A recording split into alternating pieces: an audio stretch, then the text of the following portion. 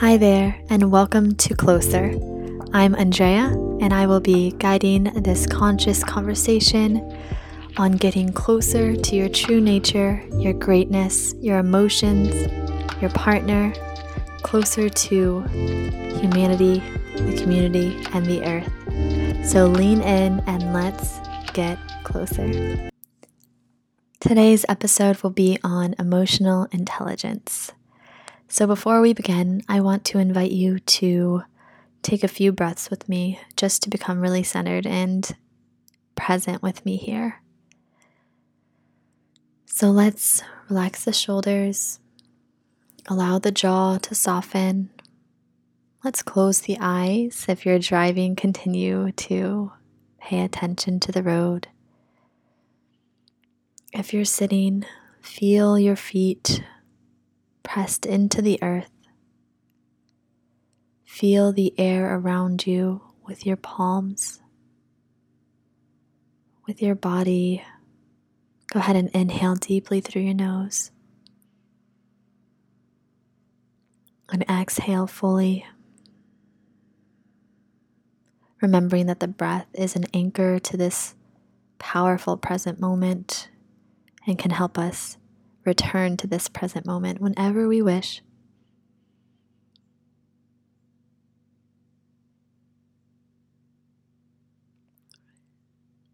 Let's take 3 more deep breaths here. Remembering who we are.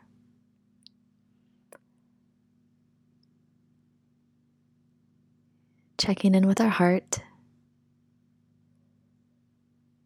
Calling in clarity, calmness, and focus. Sealing with one final breath. And calling all of that in. Awesome. Thank you so much for joining me in that. So let's go ahead and dive in. Emotional intelligence. Why is this important? What does that even mean? So, emotional intelligence is basically where cognition and emotion meet.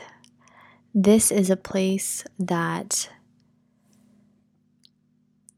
all decision making comes from. So emotions guide our entire life, and there's very little guidance in this, how to navigate through emotion. Emotional intelligence is where our capacity for mental resilience lies. It's where healthy communication lies. It's our foundation for empathy and stress management. Without understanding how to process emotion healthily, we disrupt our natural ability to flow through life, to channel what we want to receive and what we want to channel into our life. To be emotionally intelligent enhances our relationships, romantic, our workplace relationships, family, and even within the community. And you can even go larger, and it's the root of all minor conflict and all major conflict in the world. Like, I'm talking war.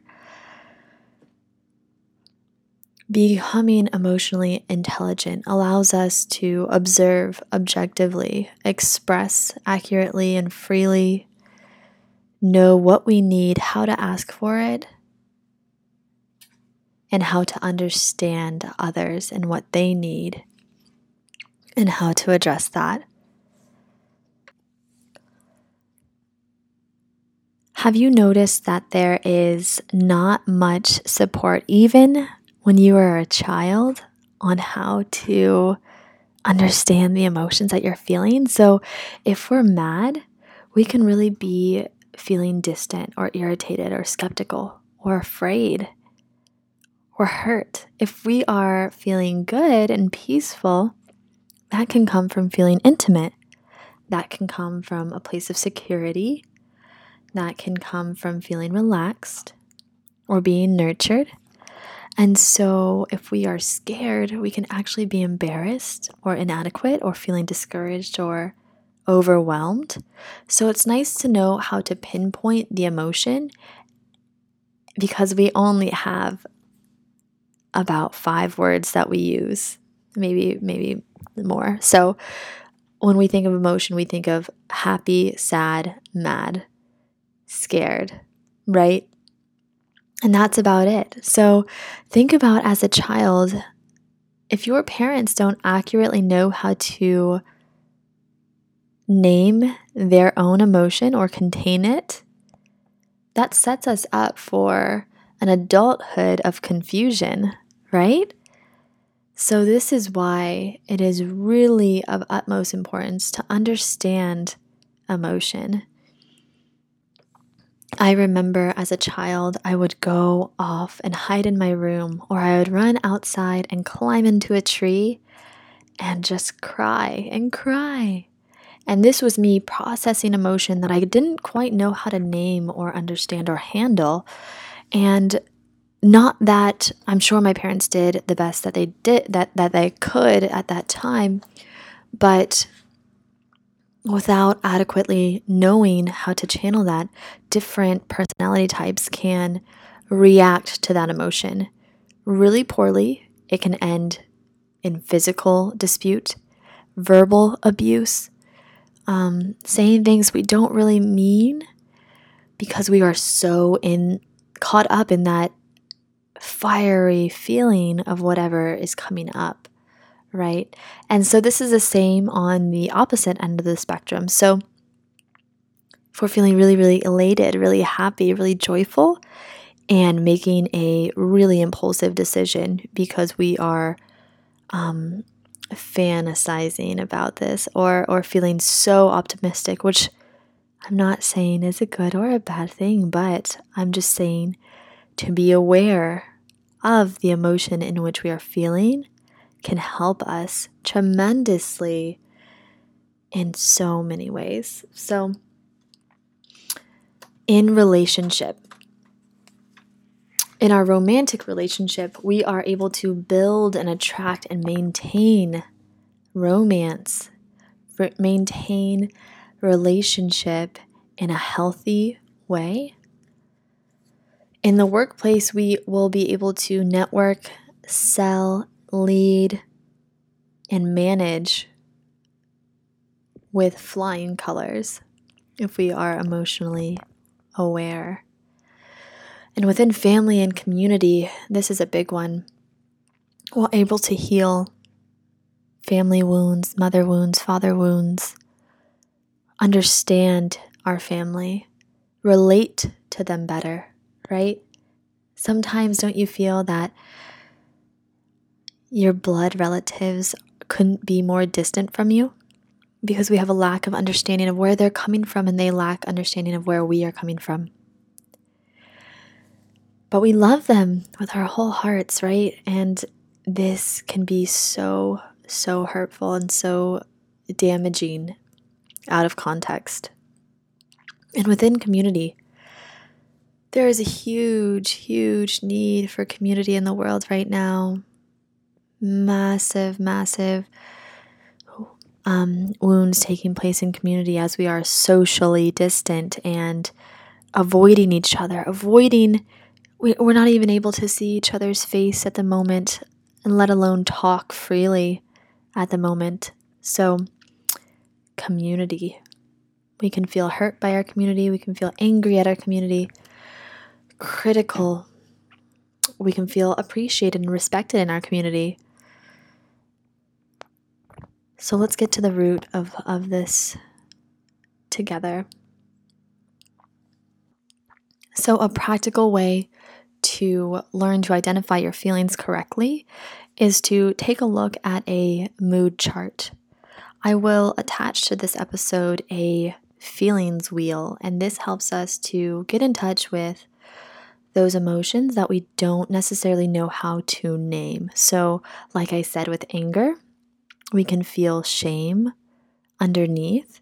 And so when we accurately know how to name an emotion, we will be able to track it and call in the support or ask for the support we need for that specific root cause of an emotion. So vulnerability is a huge thing as well when it comes to emotions.